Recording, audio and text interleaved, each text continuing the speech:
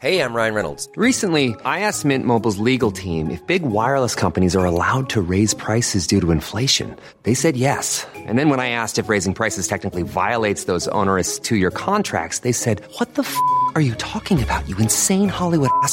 So to recap, we're cutting the price of Mint Unlimited from $30 a month to just $15 a month. Give it a try at mintmobile.com/switch. $45 up front for 3 months plus taxes and fees. Promo rate for new customers for limited time. Unlimited more than 40 gigabytes per month. Slows full terms at mintmobile.com.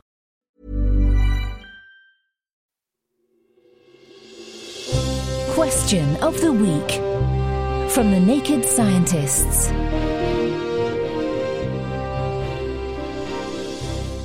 Hello and welcome to Question of the Week. I'm Adam Murphy, and this week things are really heating up because we're answering Kelvin's question.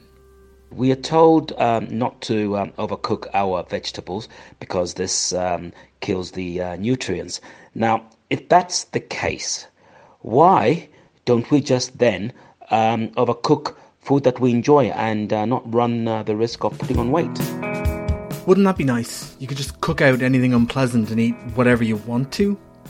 Sounds too good to be true, which of course means that it probably is. So, to bring us back to earth, here's Alex White from the British Nutrition Foundation. When food is overcooked, it is certain vitamins that are affected and not the calorie content. This means that overcooking food will not reduce the risk of putting on weight, which is to do with the number of calories you eat, and would instead reduce the amount of some vitamins that are being eaten.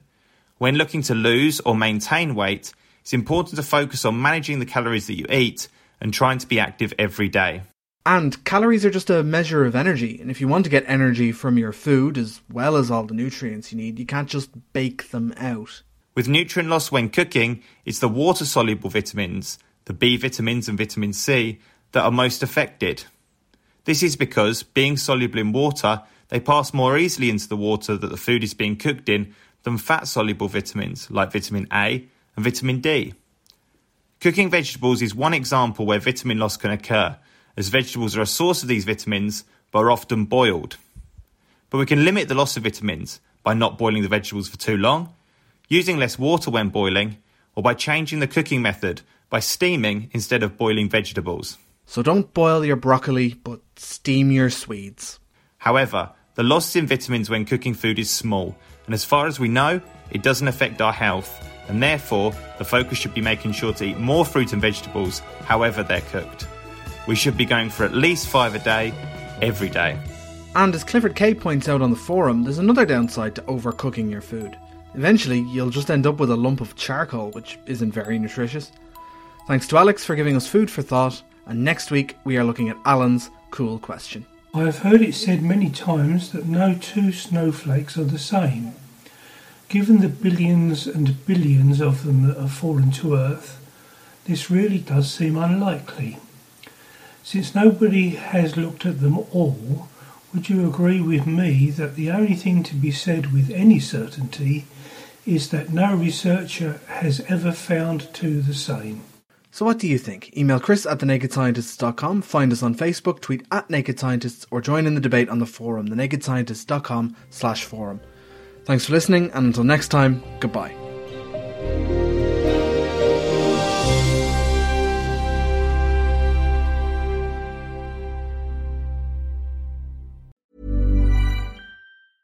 Thinking about your next career move in research and development?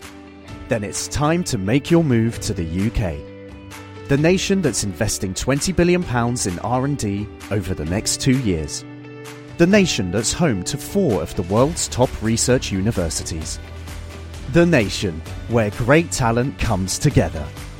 Visit gov.uk/great talent to see how you can work, live and move to the UK.